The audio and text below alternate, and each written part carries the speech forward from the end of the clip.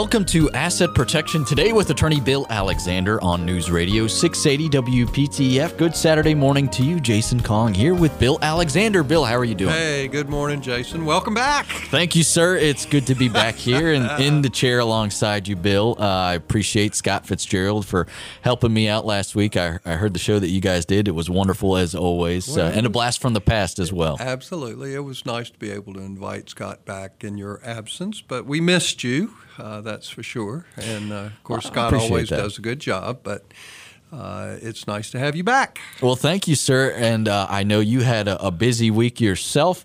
You had your seminars this past Wednesday. Of course, your asset protection seminar. I was looking at the attendance numbers, Bill. You had a jam-packed seminar there. We did. It was a good time for all. But you're not going to get past that easily, Jason. First of all, we need to congratulate you and your wife on your new son, Arthur. Yes. Yay. He's a delight, and congratulations really is due to Rachel. She did all the hard work. I just kind of stood around. But your time will come. Oh, yeah, very, very much so. But thanks to you, Bill. Thanks to all the listeners. It really means a lot to us. Well, I want you to know that I have already coined a nickname for Arthur. Oh, I'm ready for this. You didn't know about this? No, I did not know. Scott didn't tell you. Okay.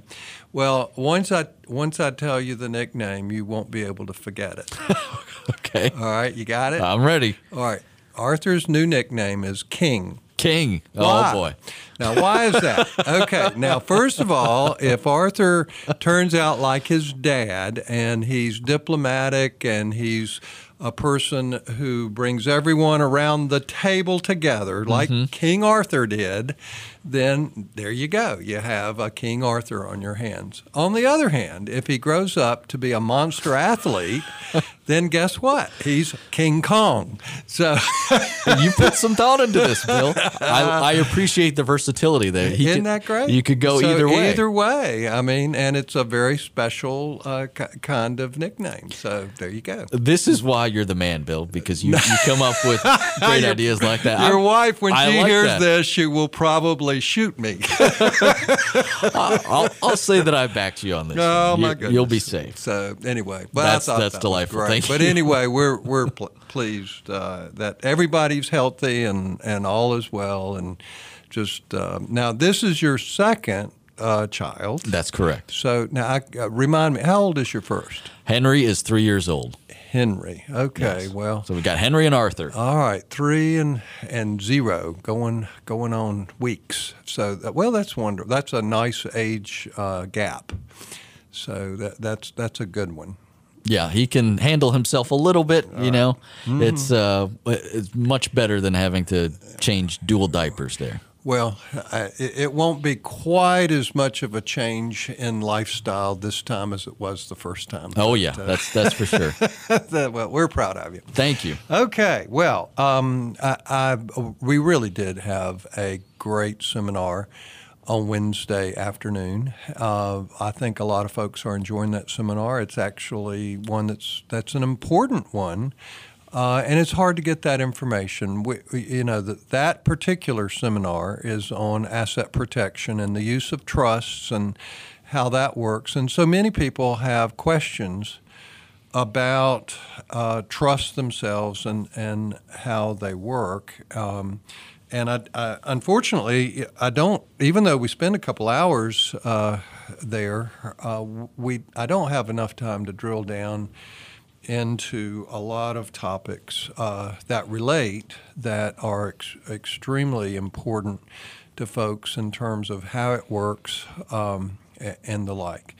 But the first thing I want to do in terms of starting off is talk about how trusts are important in terms of what most people want out of planning. Why do estate planning?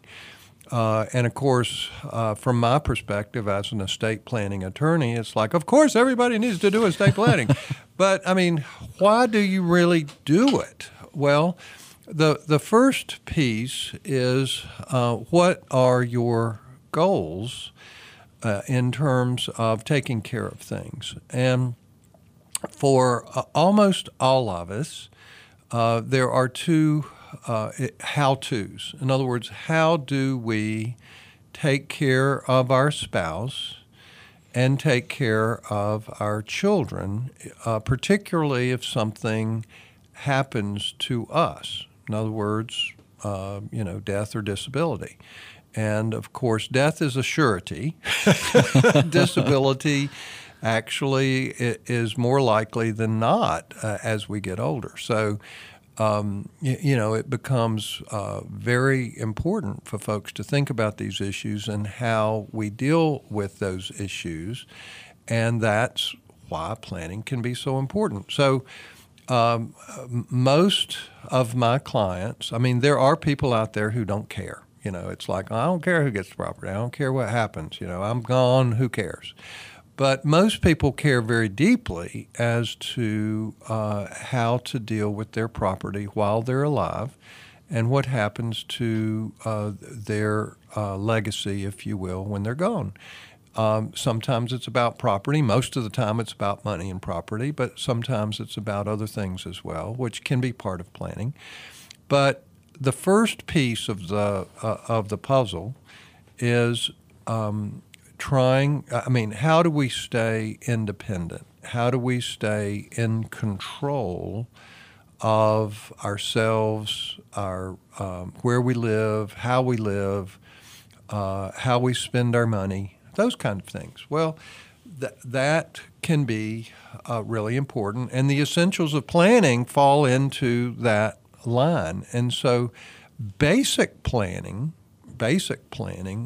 generally encompasses a last will and testament, the least important of your documents in a lot of ways, particularly if you're married, because that's simply how to dispose of your property upon your death. But the other basic documents that we recommend to everyone includes a general durable power of attorney. And for most people, we recommend an advanced power. That's the kind of power most attorneys do not give you, and it's the kind of power that most seniors really need desperately.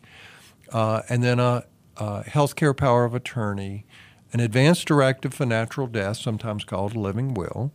And then federal law requires a medical release that's HIPAA compliant, and of course, we like to have that same language in our healthcare power and our general durable power.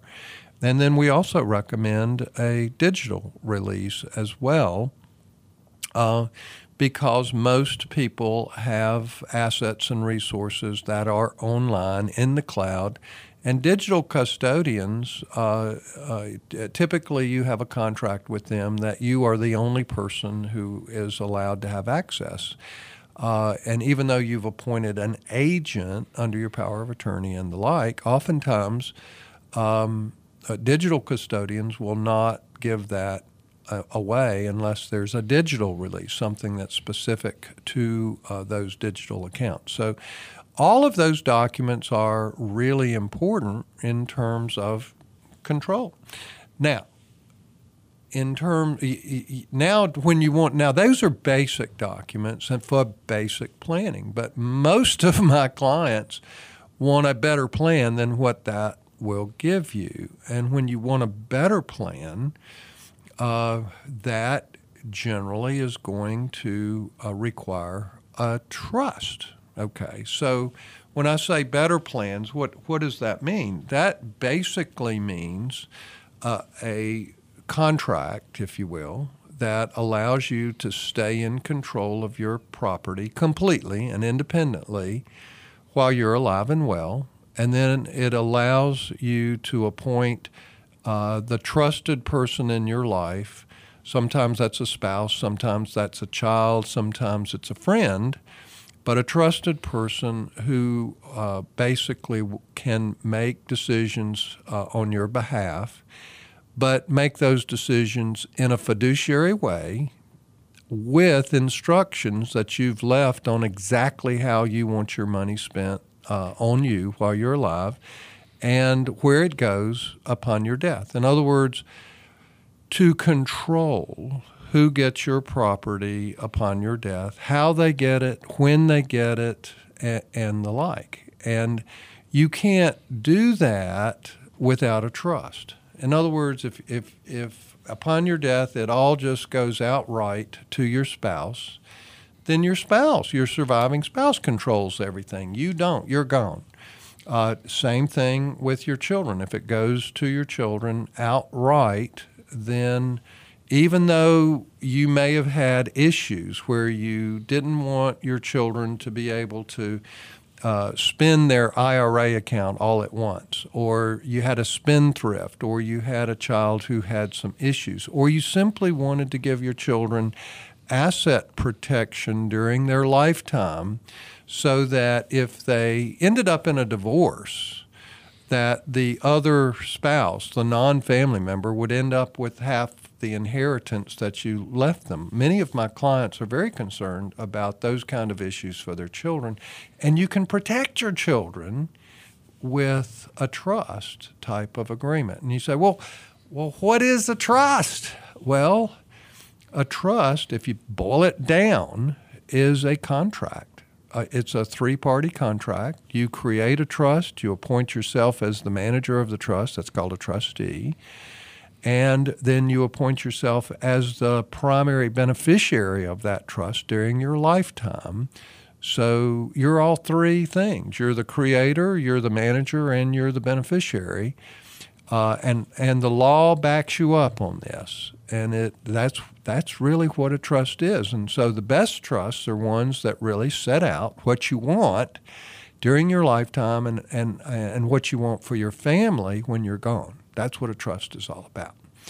And so with that in mind, I wanted to, all right, so that's part of the things that we talk about in in the seminar on trusts and asset protection, which is really important.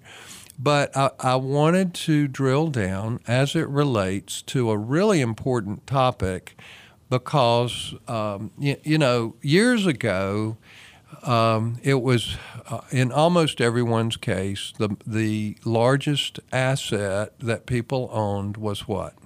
Their home. That's right. And that's still true for a lot of folks, but there's another asset that has surpassed that one for many families now. What do you think that is? I would venture to guess the retirement account. That's exactly right. There's retirement accounts oftentimes are much larger than the value of a person's home today. So it's a really, really important asset as it relates to structure it properly. And now we've got a new federal law called the Secure Act, which also has a significant impact on how your retirement accounts are distributed. And so, yes, everybody knows about beneficiary designations and how important they are. But if we go back to the essence of controlling your property during your lifetime and at your death, how it's distributed, when it's distributed, with asset protection or not, after you're gone, that's what I want to talk about and how important it can be for what for many families is the largest asset that they actually have and control. Excellent. I'm looking forward to continuing our conversation on that. If you are interested in attending Bill's Asset Protection Seminar next month, that would be in March, go online to WGALaw.com. There you can click on the seminars button at the top of the page and register for free to attend. You can also call 919-256-7000, 919-256-7000. A quick break and back with more. This is Asset Protection Today with attorney Bill Alexander on News Radio 680 WPTF.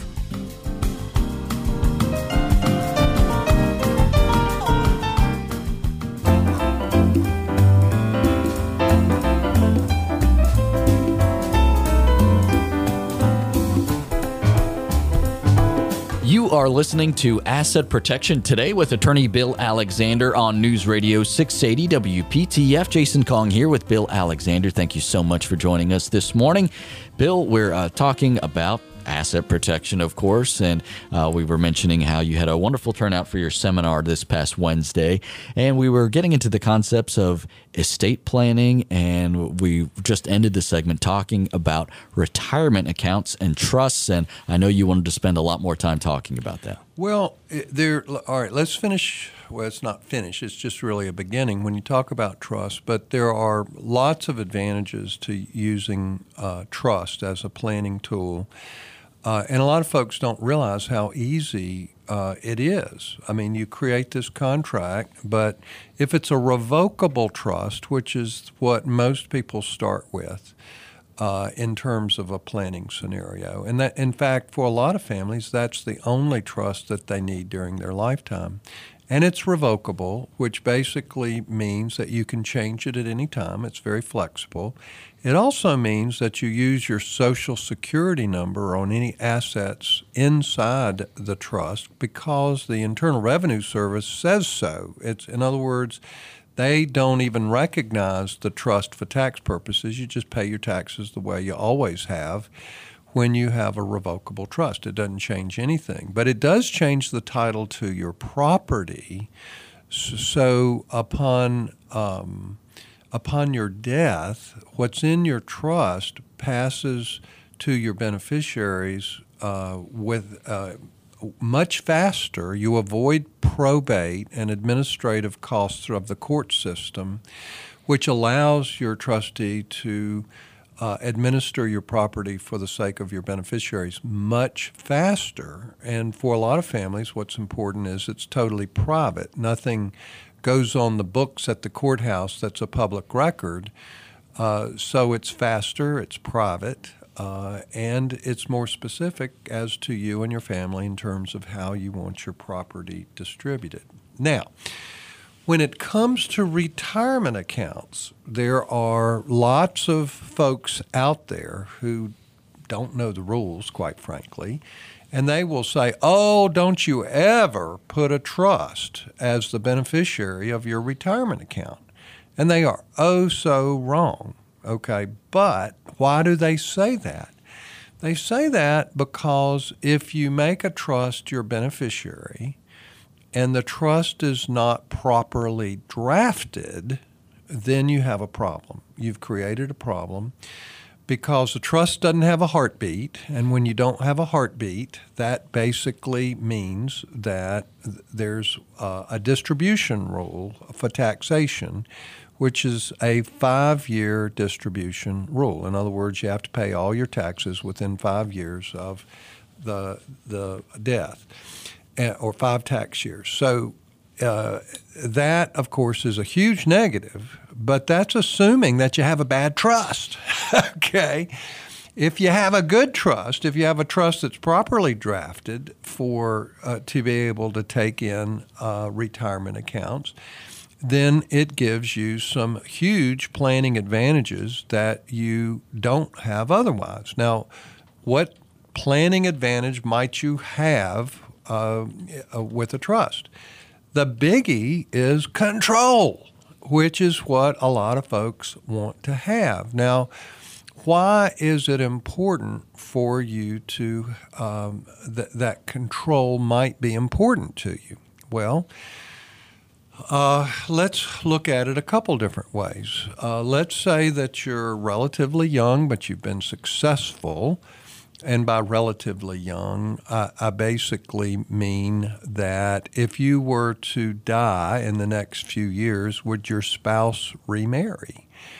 And if the answer is yeah, then, because, clearly that's a huge issue, then and you're the one who has a big retirement account and you want to make sure that you protect your spouse, but you also want to make sure you're protecting your children, then using a trust might be extremely helpful to you. Now, why do I say that? Well, first of all, if you don't use a trust, then typically the knee-jerk most appropriate thing that people do is they leave their retirement account to whom? Their spouse. Exactly, the spouse. Absolutely. So And so, in fact, in many cases, the financial advisors push a rollover to the spouse just as quickly as they possibly can when a person dies without even contacting the estate planning attorney, which, from my perspective, the estate planning attorney should always be involved in those kinds of things. But I lose out because the financial advisors are real quick to the draw sometimes. But what I'm getting at is it's going to be based on the beneficiary designation. And if most people absolutely want their spouse to have that. But if you roll it over, who controls that IRA distribution after it's rolled over? The spouse. Okay. So what happens if the spouse remarries? I guess the new spouse has some control over that as well. Well, that doesn't have control, but the likelihood of that IRA going to a new spouse is much higher. It doesn't automatically go to the children. That's up to your survivor. It's up to the survivor who has now control over that complete control over that asset as to whether it might go to a new spouse or it might go to the children or it might go to, sometimes, and this can be even a more important discussion when you have a second marriage. Okay, so now you're in a second marriage and each spouse has children, and maybe there's a child of the marriage as well. So his, hers, and ours, if you will. Well, you have the same problem. Guess what? You roll over the IRA, and let's say there hadn't been a good relationship with your children and your second spouse. Well, guess what? The second spouse, if it's a rollover, can do what? Leave your children out completely. So if the key is this. If you want to control who gets your IRA, then by using a trust, you can control that. And that's huge because then your decision on who gets it when your spouse dies makes a difference. And inside your own trust, you can control how much of that retirement account is distributed to or on behalf of your spouse and then to your children. So a trust gives you an awful lot of options that you would not otherwise have. And then the same thing is true. Let's say that you're single, but you want to put some controls on how your children use the retirement account. Well, you can do that with a spouse as well, because I have lots of clients that have children where they are concerned that they won't know how to manage a retirement account, won't appreciate the fact that distributions are taxable fully, that kind of thing. And so, again, with a trust, you can control how much is distributed into the trust from the custodian, and then how much goes from the trust to the beneficiary, in essence, to your children or grandchildren. Now, and then we have another kicker that comes in. I don't know if we have time to go into it this segment or not. Do we have a little more time or not? I think we should take a break here, and then we'll get into the kicker. Okay. Well, I'm going to come back and drill down some more. All right. Excellent. Stick around. You're listening to Asset Protection Today with Attorney Bill Alexander on News Radio 680 WPTF.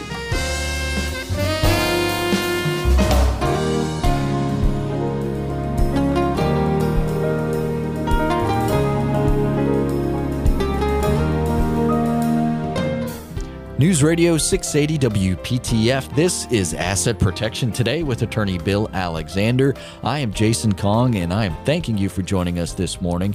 Bill, we're touching on a lot of topics here, particularly trusts and IRAs, and we were just spending a lot of time talking about the subject of control and how that is so key when it comes to trusts. Mm-hmm. And you had a kicker here that you wanted to I have several parlay kickers to us. Well, okay. The first thing that now when it comes to retirement accounts, I mean, just so everyone's clear, a retirement account, whether it's a 401k, IRA, 457, whatever it is, those resources do not go through probate or estate administration through the courts. Why? Well, they can, but the only time that they would go through probate would be if you did not have a designated beneficiary on the account. And typically when there's not a beneficiary named, which would be horrible, quite frankly, but if you don't have a beneficiary, then it goes to your estate, and so then it would be administered. But otherwise, it doesn't go through probate, and most people know enough to have a beneficiary designated. Okay, so it's really important to have not only a beneficiary, but contingent beneficiaries. And beneficiary designations are extremely important. In fact, there was a huge lawsuit a few years ago. It was where a fella divorced his spouse, left everything to his daughter by a previous marriage. This was a multi-million-dollar case. He had a multi-million-dollar retirement account. And as a result, two things. Number one, he never changed his beneficiary. So guess what? His ex-spouse, ex-wife, ended up as the beneficiary because he didn't change it. And his daughter, as the trustee and executor of his will, was responsible for the estate taxes that resulted from the IRA going to the ex-spouse. And, of course, there was a big lawsuit. But the Supreme Court of the United States said that the beneficiary gets it. So the ex-spouse actually got multi-millions of dollars from the retirement account because the fella did not change his beneficiary designation. So I cannot emphasize enough how important it is to review your beneficiaries and to make sure you not only have the right beneficiary, but that you have the right contingent beneficiaries.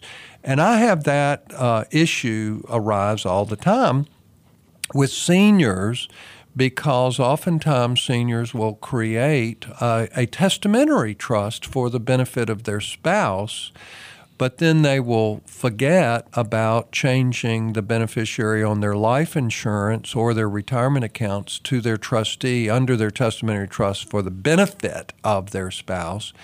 And so if they don't change their beneficiary designation, then the money goes outright to the spouse unprotected, and oftentimes makes, in other words, where government assistance is not available, there's no asset protection for those resources, and oftentimes it gets squandered because they didn't change their beneficiary designation. So, again, beneficiary designations are extremely important. And if you use a trust, you have to have the right kind of beneficiary designations where you're basically saying to my trustee for the benefit of my spouse or my children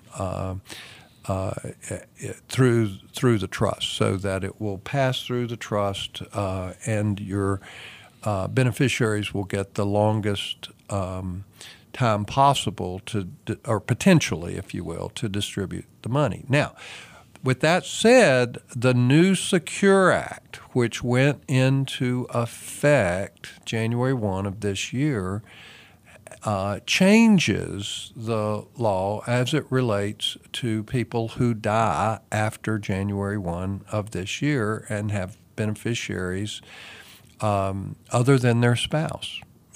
In other words, if your retirement account is going to children or grandchildren, then the Secure Act changes. A lot of folks, it took years to get people to understand how advantageous stretch IRAs can be. And if you inherited an IRA last year, 2019 or before, the rules are the same for you. You still have lifetime stretch capabilities and things like that. However, if for those folks who die this year or after this year, Then the Secure Act changes how long you have to pay tax on your IRA or your 401k for that matter. And so now for inherited IRAs, you have a 10-year period to pay the tax. Now that, generally speaking, would give you 11 tax years to pay the tax. For instance, Jason, if I died today in February, then obviously if it went to my children, then they could take a distribution this year, and then they have 10 additional years to fully take their IRA distribution. But what they don't get anymore is a lifetime distribution, or what we called a stretch through their entire lifetime based on their life expectancy. Might also tell those out there, this is just a little aside, that the life expectancy tables are changing next January. Just for those folks where life expectancy tables are important, but it's a recognition that people are living longer. But no, we don't get those stretches anymore. Now, it doesn't apply to spouses. It doesn't apply to a spouse who receives an IRA through a trust, if the trust is properly drafted. But if it goes to your children, now there's another reason for using a trust for an IRA, and that is that whether your IRA is a protected asset, that it is asset protected from creditors and predators, depends upon state law, okay?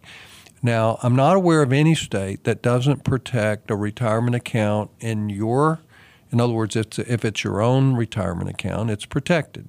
If you die and it goes to your spouse, it's a protected asset. But when it goes to your children and grandchildren, the Supreme Court of the United States has said, nope, it's not protected unless state law protects it. Now, if you're in North Carolina's state law does in fact protect an inherited IRA.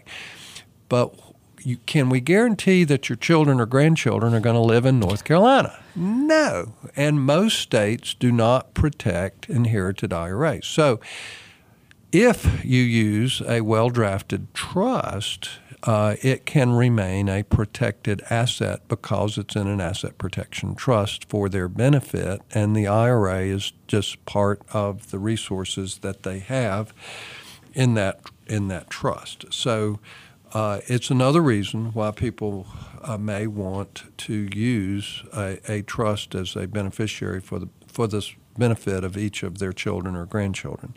Can be extremely helpful as it relates to that. But it's also important that the trust be well drafted and change. I mean, many of the IRA trusts that are out there now need to be amended because no one contemplated the Secure Act when these trusts were created.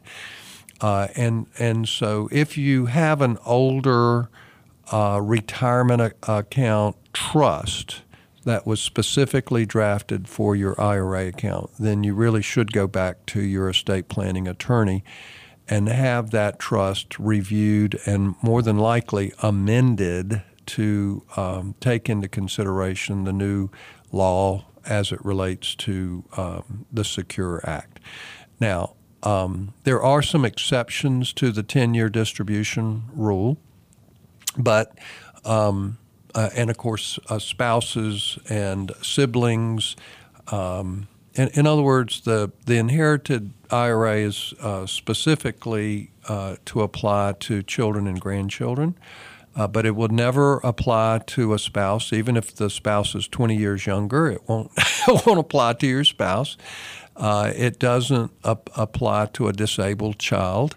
Doesn't apply to someone who is less than 10 years younger, in other words, like a sibling.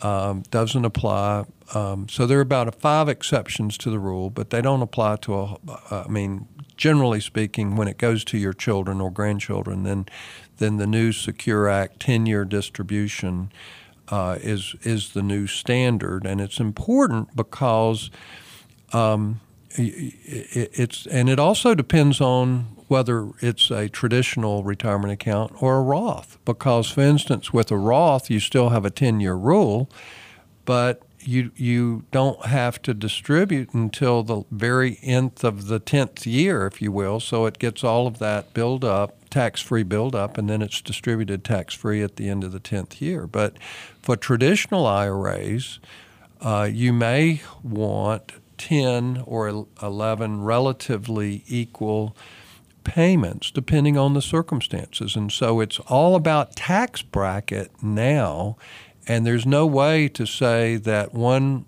rule fits all. It doesn't. It's going to be case by case as to what distribution will give you the best result, and it has to do with what tax bracket you're in, how old you are you still working?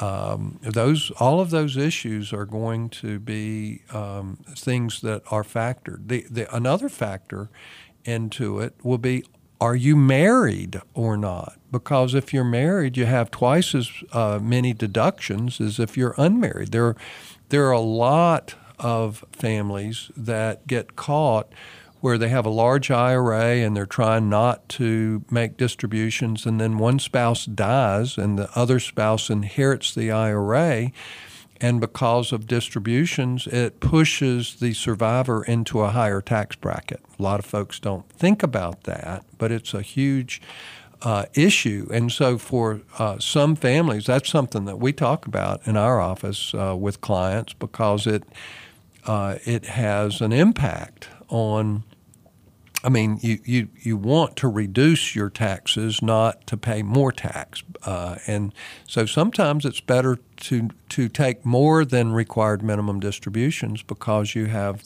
more deductions when you're married than when you're single. So, just another factor to build into the computation. And then there's one other that I always say, don't forget about IRMAA. And anybody who is on Medicare knows that there's a Medicare premium. And if your income is high, and of course retirement distributions are considered ordinary income, it can make you pay significantly more per month for your Medicare premiums. And so instead of paying $140 a month for Medicare Part B, you could be paying over $400 a month. And if you're married, both you and your spouse would be paying a significantly higher premium for your Medicare. And that's based on income 2 years earlier. Wow. So it's just another factor, and people scratch their heads and say, oh my God, how can I figure this out? Well, that's where we come in. Yeah, there's so many variables. That's why you need an expert to talk to. Schedule an appointment to talk with Bill if some of these concepts are something that you're interested in pursuing, or maybe you've kind of pursued and you didn't follow through. Get a hold of Bill. Call 919-256-7000. 919-256-7000, or you can go online to WGALaw.com. WGALaw.com. We've got to take a quick break. We'll be back with more. This is Asset Protection Today with attorney Bill Alexander on News Radio 680 WPTF.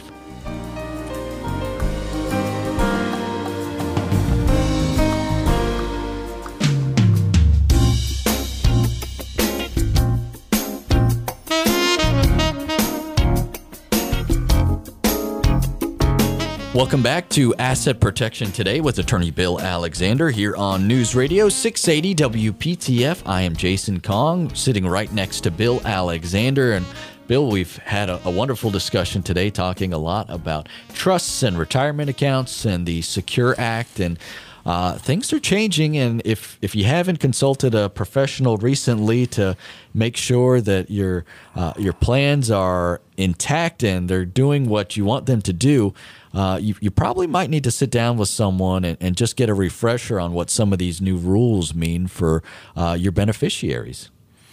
Absolutely. Now, just to, because the Secure Act is new and there are lots and lots of questions for folks, and it is pretty complicated if you get right down to it.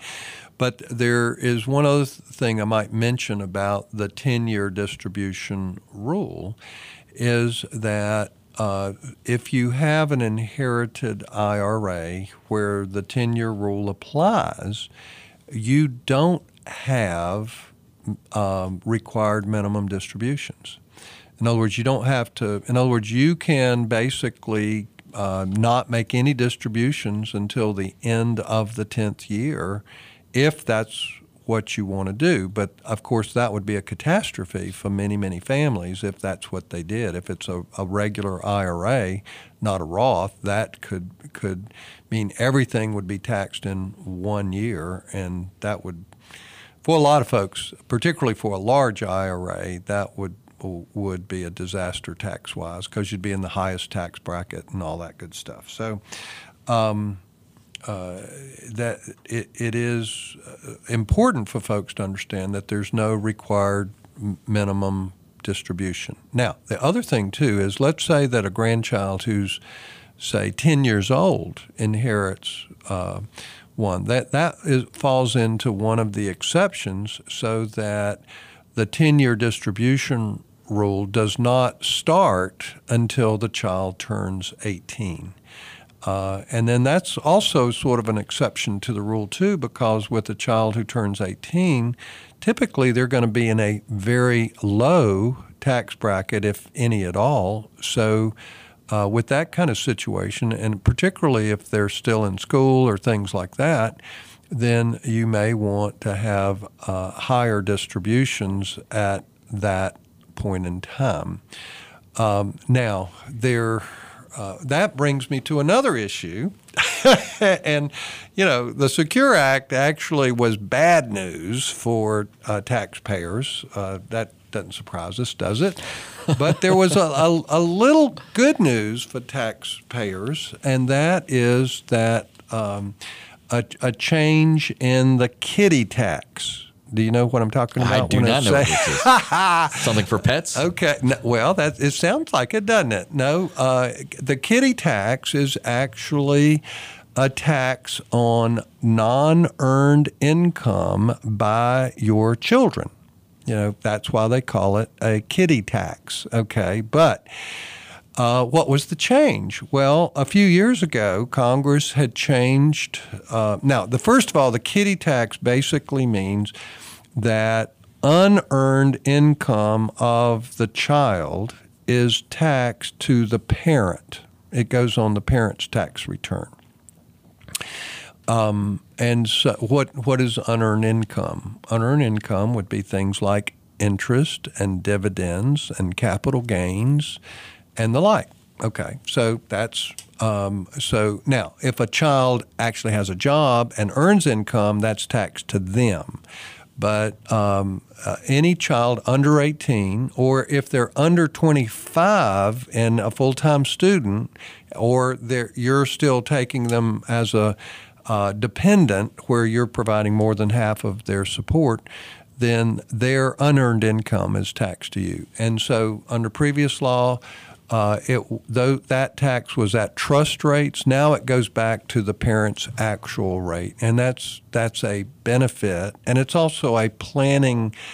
It's important in planning that folks recognize that there can be a kiddie tax because a lot of families do set up accounts for their children, but it doesn't avoid the income tax to the parent.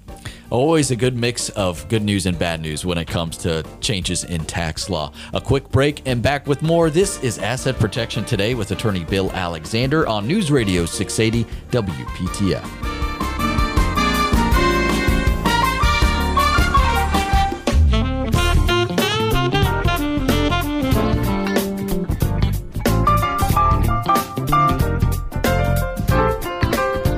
You are listening to Asset Protection Today with attorney Bill Alexander here on News Radio 680 WPTF. I want to remind you, if you want to register for the seminars in March, that is Wednesday, March 11th, you can go online to WGAlaw.com. Click on the seminars button at the top of the page, WGAlaw.com. You can also call 919-256-7000, 919-256-7000. These seminars are a great way to learn about long-term care assistance and also to attend Bill's Asset Protection Seminar as well. We are out of time for today. On behalf of Bill Alexander, I am Jason Kong, thanking you for listening to Asset Protection Today with attorney Bill Alexander on News Radio 680 WPTF. Have a wonderful weekend.